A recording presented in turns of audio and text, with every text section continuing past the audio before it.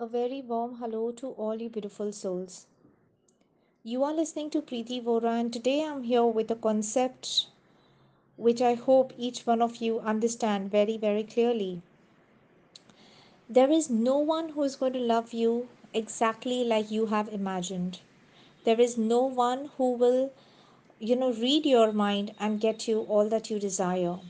There is no one who's just going to show up on your door with your missing shoe. I hope you get this very clear. That's why love being a very important element of your life, it is you who has to love yourself enough so that any other person who passes by you, who steps into your life, just adds more icing on the beautiful cake of life.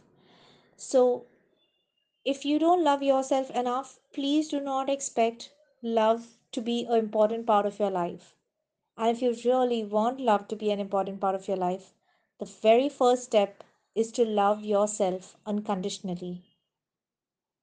I wish each one of you abundance of love